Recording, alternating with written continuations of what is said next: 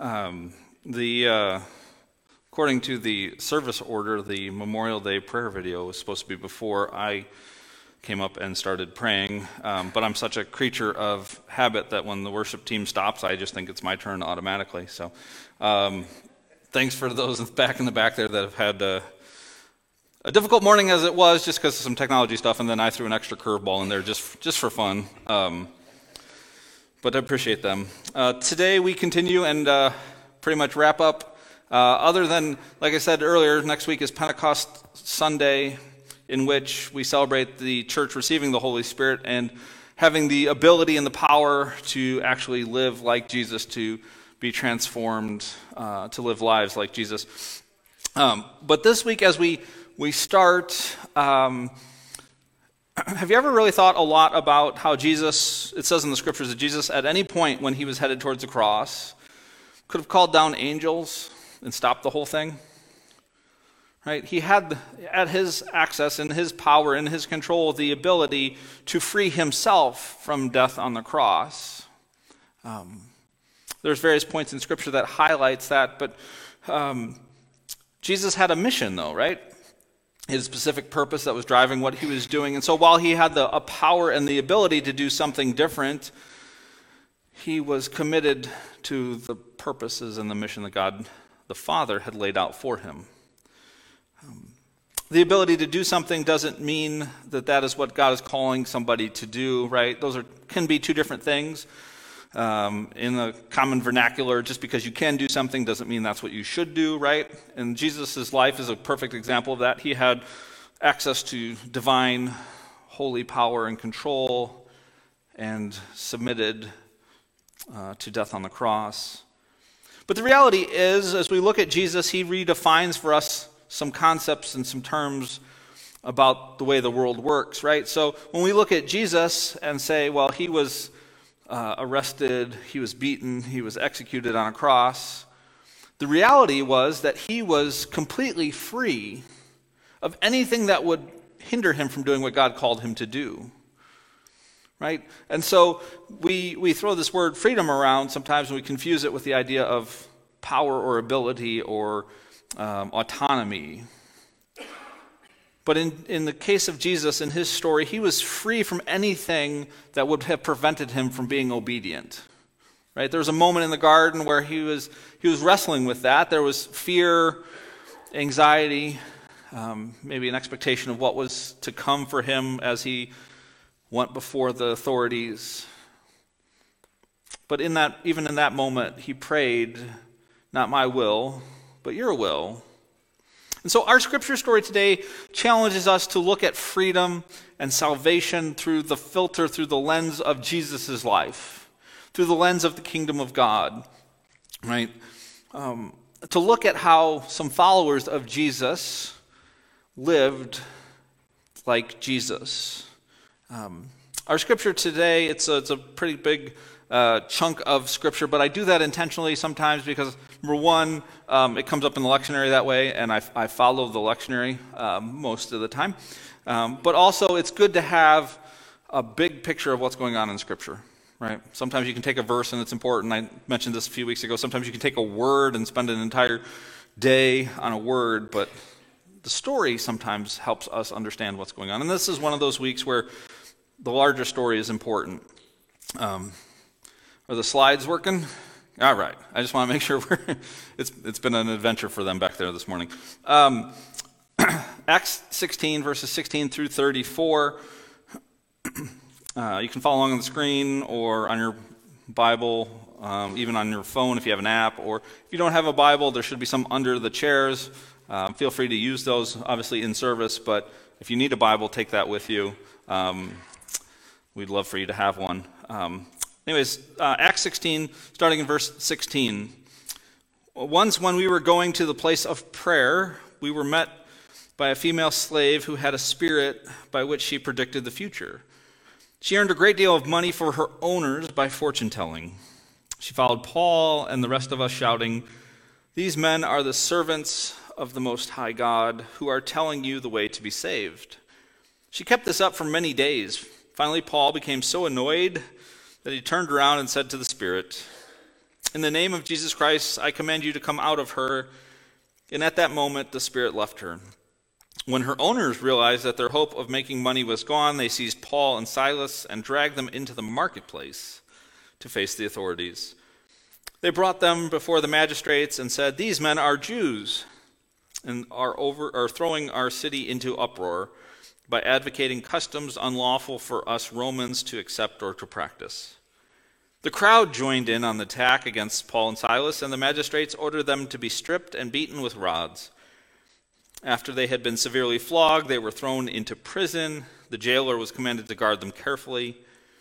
When he received these orders, he put them in the inner cell, fastened their feet in stocks. About midnight, Paul and Silas were praying and singing hymns to God, and the other prisoners were listening to them. Suddenly there was such a violent earthquake that the foundations of the prison were shaken. At once all the prison doors flew open, and everyone's chains came loose. The jailer woke up, and when he saw the prison doors open, he drew his sword and was about to kill himself because he thought the prisoners had escaped. But Paul shouted, "Don't harm yourself. We are all here."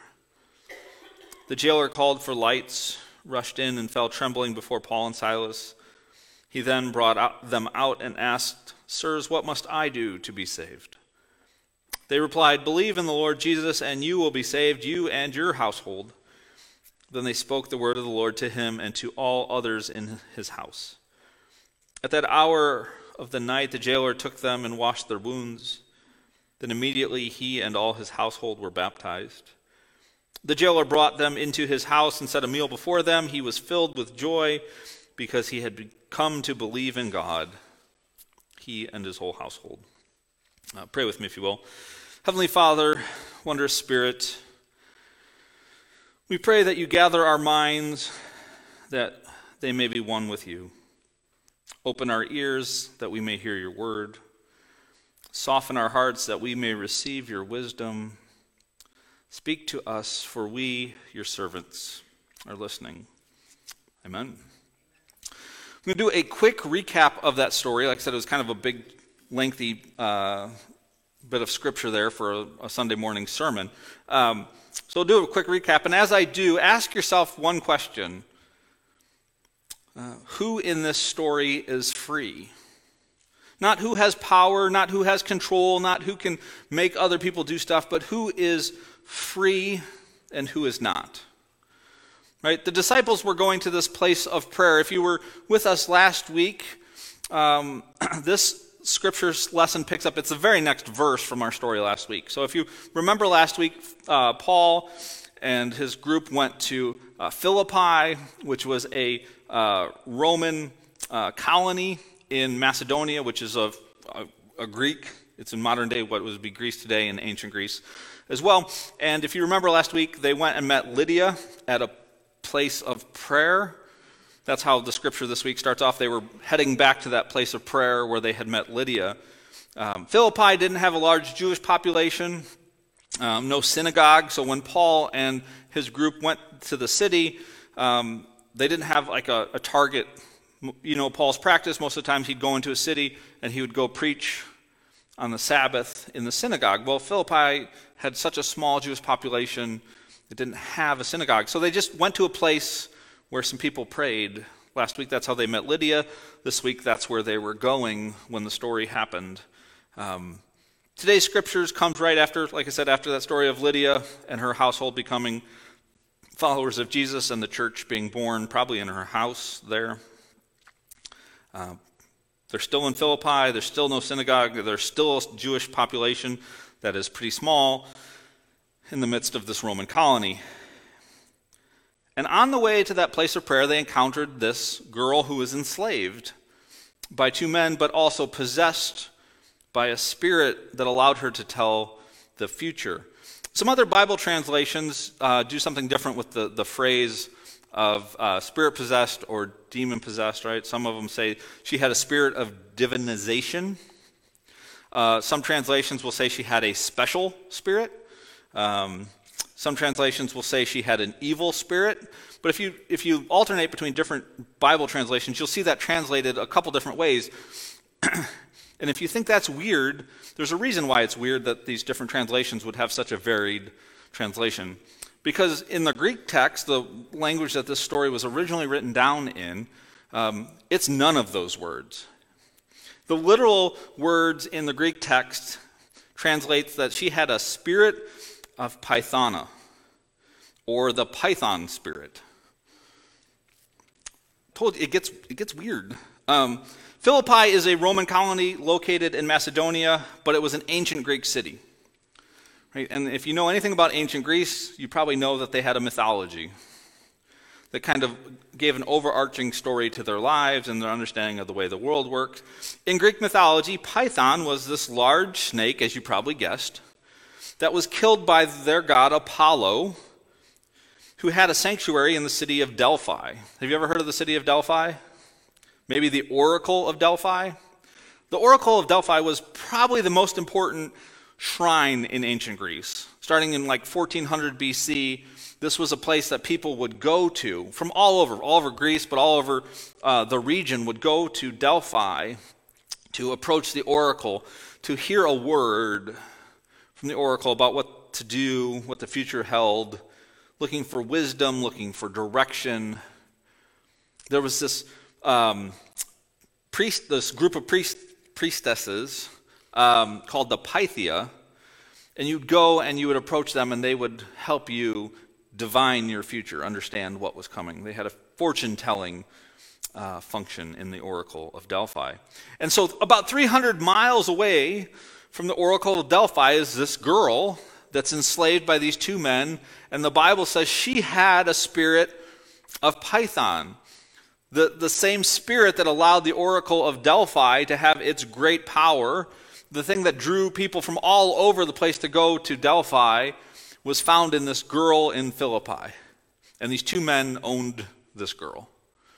You can start to understand this is it's a bigger deal than just a girl being demon-possessed with some rando spirit type thing, right? Like, it's not random. This is a big deal. Like, if you had the internet and only one person in the whole world had access to it, and you had to go to them to access the internet, and then somebody 300 miles away said, well, I can tap into it. This is a big deal, right? You have access to something that nobody else had access to.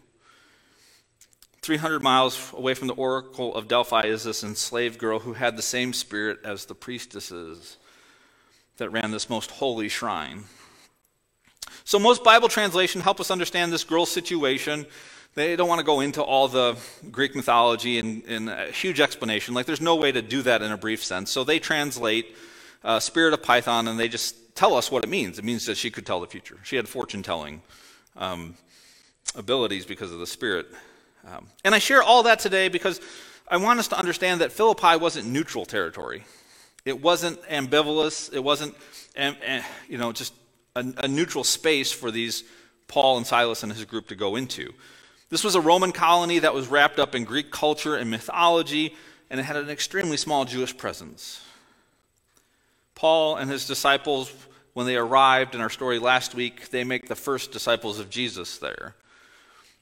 Again, this wasn't neutral territory. This was a Roman colony wrapped up in culture and mythology of the Greek culture. When Paul and the disciples proclaim Jesus, they aren't proclaiming that message in a culture of atheism or secularism. It's not, you don't have a God, you don't have a belief, here, believe in this one. But when they proclaimed it, their way of preaching about Jesus confronted the culture's religious commitments and their allegiances to these idols and these practices that were strongly held in the city. Like I said a few moments ago, remember that Paul's way of preaching Jesus in a city, he would enter that city and he would go to the synagogues on the Sabbath for 3 times and proclaim the Jesus message, that Jesus was Messiah. He'd proclaim it to the Jews first. He wouldn't go to the other temples. He wouldn't go into the city trying to directly confront the idols. He wouldn't show up in the city and try and take it over and do that. He would go to the Jewish people first and say, hey, look, you're Messiah. We know his name now. He's this Jesus guy. Here's his story. He knew his mission was to share the good news of the resurrected Jesus as Messiah. He tried to stay on that mission. But then there was this enslaved girl with this python spirit following around, and she was forced to use the spirit to make money for these men who enslaved her. And as she followed Paul and the disciples in Philippi, prophesying about who they were, and it appears that she was correct. These men are announcing how to be saved and serve the Most High God, right? The scripture says that Paul got annoyed with her, which is, it's just funny to me. It wasn't like she was wrong. It wasn't like she was doing something evil. He just got annoyed with her and cast out the spirit. And hopefully our little Greek mythology lesson a moment ago about the Delphi, the oracle and the priestesses, help us understand the slavers' actions here, these men that owned this girl. It wasn't just that it was a bad spirit. It wasn't just that it was an evil spirit. It was the python spirit, this powerfully important spirit, connected to their religion and their culture, connected to the foundation of the city. And it was a spirit they were able to leverage for their own wealth. And Paul cast out that spirit in Jesus' name. It doesn't mean he said a prayer and at the end he said, "In Jesus' name, amen." When it says that he cast out in Jesus' name, he means in the authority of Jesus. That Paul and his group were ambassadors. They were representatives of King Jesus. They bore the name, the authority. They were there on Jesus' behalf. The authority of Jesus as a fully authorized representative of King Jesus. That's what they were doing. And so you could ask the question when one of these men spoke, Paul or Silas, somebody said, "Do this." You could ask the question, well, why should I? Why should I listen to you? And the response is, because we're telling you to do it in the name of King Jesus, and he is the king over all other rulers. Right? So that's what's going on here. He casts them out in Jesus' name, through his authority as king of all creation. And so with this spirit cast out, the men realize that their source of income is now wiped out. The special situation that they had, this girl with this powerful spirit, is gone. And so they drag the disciples to the marketplace to face the authorities. So this is definitely a cultural conflict that's going on here. Paul and Silas are Jewish people, and they're in a Roman colony. This is a religious conflict. They're saying Jesus when everybody else is saying Apollo or Caesar, right? So there's a religious conflict. But it's also an economic conflict, right? Because where did they drag Paul and Silas to go be judged? To the marketplace. Not to a temple to face religious leaders, not to a court to face, social legal issues, but to the marketplace. They were disrupting the financial economic situation of the city. And the first accusation that is levied against Paul and his group is they are Jews. They are outsiders. They don't belong. They are not part of our community, right? Then they are accused of disrupting the city with unlawful practices, which I'm not necessarily sure what they're referring to there. These guys were upset that Paul cast out the demon, so we're assuming that's maybe what he's referring to. But the crowd in the marketplace joins in attacking these disciples. The leaders had Paul and Silas beaten and imprisoned in basically a maximum security prison, right? It says they were put in stocks. They were put in the innermost cell, so think of a prison in the innermost side, farthest from the exits you possibly get, and they were put under careful watch. They had a jailer that was watching them. So in this point in the story, Paul and Silas, you've lost. It's over, right? Men who had more power than you, men that falsely accuse you, men that beat you, and now you are locked up in the most secure prison. It's done, right? Obviously, you can no longer carry out your mission in prison, right? You're no longer free to do what you feel called to do. You can't do that in a prison, right? I mean, this was the end. As long as they were in prison, they weren't free to do what they wanted to do. They would have to be outside the prison to do what they were supposed to do, right? Their freedom had been taken from them. so it would seem, because Paul and Silas didn't see it that way. In prison, they continued to sing hymns and praise God and continued to pray. And so this is the truth that they have for us today, and I hope we can get our minds wrapped around this morning. I got a slide for the screen. There it is. This is what Paul and Silas knew. Freedom in Christ is not the same type of freedom that the kingdoms of the world offer us or celebrate. A worldly prison has no effect on Paul's and Silas's ability to be faithful to the mission of God. They were in prison according to the status of the world. They were not free men, and yet they were still free in Christ. The freedom they found in Jesus was not a freedom that meant they could do whatever they wanted, whenever they wanted. Nobody's going to tell me what to do. That's not the freedom that they found. Rather, freedom in Christ meant that they were free to follow God completely. There was nothing that could get in their way of being faithful. There were no barriers preventing them from being faithful to God. Fear, hate, sin, prejudice, race, gender, physical suffering, prison, none of those things were going to be barriers to their faithful obedience. They knew that in the resurrection, Jesus defeated the power of sin and death. They knew that they were able to live free from the power of sin and death. They knew in Jesus was victory and freedom. They knew that they were free to follow Jesus completely. They were free from things, free from sin, free from death, but they were also free to Jesus, free to a life of faith to King Jesus. See, they knew that everyone serves a king or a god. Like that was their foundational starting point. They knew that everyone serves a king or a god. Freedom wasn't understood as being free from having somebody ruling over you. It didn't mean that there wasn't some authority that guided or shaped your life. Rather, freedom was being able to pledge your allegiance and your faith to one king or one God with full obedience and full fidelity. They were free because nothing could stop them from following and being faithful to King Jesus. And how do we know that? How can I make that claim? The earthquake happened while they were in prison. They were singing and praying, and there was an earthquake, and the doors of the jail came open, and their chains broke loose. Yet Paul and Silas remained in the prison. Wouldn't they have run for their freedom? Wouldn't they try to escape from this city? They were at risk. They had been beaten recently. They'd been thrown in jail with little hope of ever getting out on their own. But the truth is, they knew they were free to be faithful to God even in prison, maybe even especially in prison.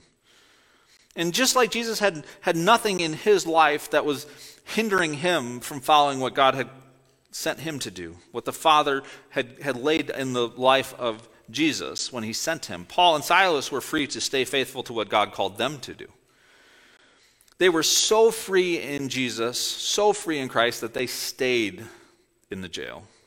They were so free in Christ that they explained to a jailer how to be free.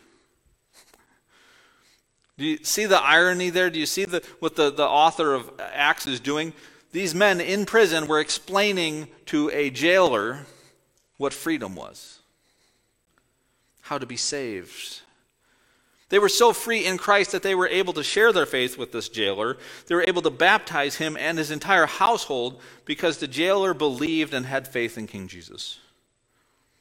How many people were saved and experienced new freedom in Christ? Because Paul and Silas were so free that they could stay in the jail despite having an opportunity to escape. Could you imagine what would happen today if we had a bunch of Jesus followers who lived that same way?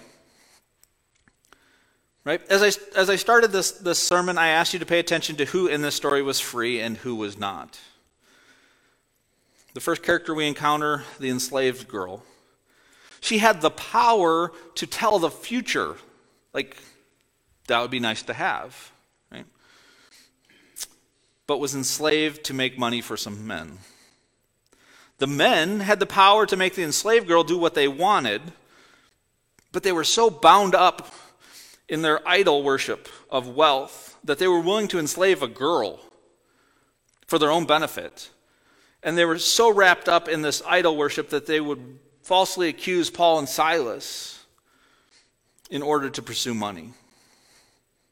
The rulers in the marketplace, these men who judge and decide the fates of people, they were in charge. They had the power to punish people, yet they sent innocent men to jail in order to maintain their positions of power, because they had to keep the peace and keep order at all costs, or they would be replaced by somebody who would.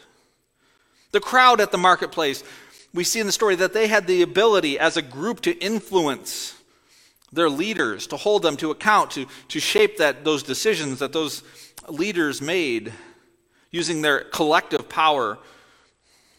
Yet the fear of outsiders, of strangers, of these Jewish men caused them to demand innocent people to be punished. The jailer, prior to hearing the message that Paul shared with him, was doing his job the best he could, because if he failed, he would rather be dead than face the consequences of what his boss would do to him. And then Paul and Silas preached Jesus. They worshiped and prayed, whether they were at the place of prayer, whether they were in the streets, whether they were in prison. Who in this story was free? Who was free? Who was at peace and experienced joy regardless of the circumstance and situation? I mean, who would you rather be in the story? If you had to insert yourself as one of those characters, who would you rather be? It's remarkable in a story that had someone who could predict the future, a story that had wealthy men, and a story that had powerful rulers, stories that had this influential mob, and this jailer who was given all kinds of power through his employment.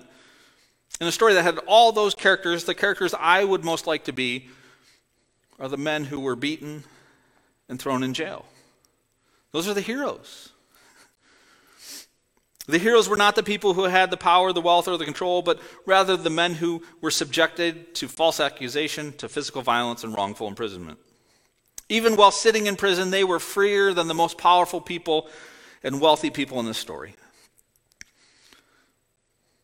What would it be like to be that free? How would your life or your family or your community be different if you experienced that level of freedom in Jesus? And so this is the invitation for us today, based on this story, looking at these characters and trying to slot ourselves into the story, asking who would we most like to be like? If you find yourself looking at Paul and Silas going, yeah, those are my heroes. I wish I could be that free. That regardless of the situation, regardless of the circumstance, regardless of the environment around me, that I could be about what God has called me to be.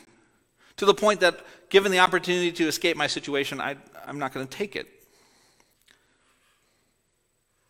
The invitation for us today is for all of us to ask God to help you identify. Help us identify and remove the things that keep us from being completely free from faith and allegiance to Him. Not free from faith, but that keep us from being completely freed to have faith and allegiance in Him. Seek out God's help and strength to remove these things from our lives that keep us from being free to Jesus. What keeps you from a deeper faith? What keeps you from obedience to King Jesus? What keeps you from not feeling free in the prison? Maybe it's pride. Nobody's going to tell me what to do. Maybe it's fear. What would happen if I surrendered control? Maybe it's hate. I don't want to share my faith, my life, my space with those people. Maybe it's sin. I just can't follow Jesus as well as I'd like because I'm distracted and misled by sin and it has power over me. Maybe it's allegiance or faith to other kings or other gods or other idols. I'll follow Jesus as long as it doesn't cost me something, as long as it doesn't cost me my identity or my membership in this kingdom of this world. Maybe we have competing allegiances. Maybe what's preventing us from following Jesus completely is apathy.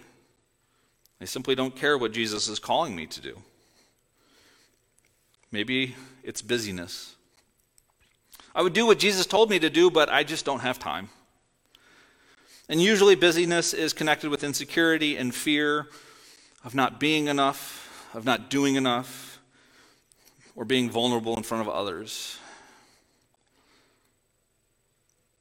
And all these things can tie into circumstances and situations, right? I mean, you could have any one of those barriers that comes from your family of origin, from your community that you find yourself in. You could have feeling vulnerable because of health or financial stuff. Like, I'm not trying to pick on anybody or anything. I'm just trying to put language to that which is keeping us from following God wholly, entirely. Because the truth is, we can know information about Jesus, we can know a lot of information about Jesus, but still not experience freedom. Right? We can still be enslaved to the things that draw us away from God and away from the mission that He has for us. Right? We can know all kinds of things. We can know the Scriptures front to back and still not be free from the things that draw us away from God and His mission for us. And so that comes back to our invitation for today. Our response to this story should just be asking God to help you identify and remove the things in your life that keep you from being completely free to follow Jesus. And that's why, as Hannah mentioned earlier in the service, and I'm going to do it again here as we conclude the sermon part of our message, but we have two prayer kneelers, prayer altars at the front. And as Hannah says every week, this one on my left is if you just want to come and pray. And the invitation today is I mean, obviously you can pray for whatever you want to, but the specific invitation as we wrap up the sermon is ask God to identify and remove the things that keep you from being free to Him. This one on my right, if you come and pray at that one, I will meet you there. I'll ask you, how can I pray for you? And we will pray together, specifically asking God to help you overcome whatever it is. And if there's too many people here and there's like a line waiting for Pastor to get there, I know that there are other people in the congregation that will come and ask you that same question. How can I pray with you? Those are the two altars. That is the invitation for today. As a pastor, I want nothing more for you. Nothing more, nothing less than to be completely free to follow Jesus. To live the life that He has called you to, equipped you to, and prepared for you. And so, that is the invitation for today. I'm going to pray as the worship team comes to lead us in the time of response. Pray with me. Heavenly Father, your disciples stayed in prison even when the doors flew open. Give courage to those whom you call to stay where you have led them, even when it's confusing or dangerous. Your Spirit was present and your word proved transformative even behind the doors of a jail. Be present and transformative for all who face an uncertain future and deeply know their need of you. Give your church today a fresh outpouring of your Spirit and make it a blessing to all the children of your earth, until the completion of your Son's ministry becomes the completion of your whole creation. And you are all in all, one God, Father, Son, and Holy Spirit. Amen. Amen.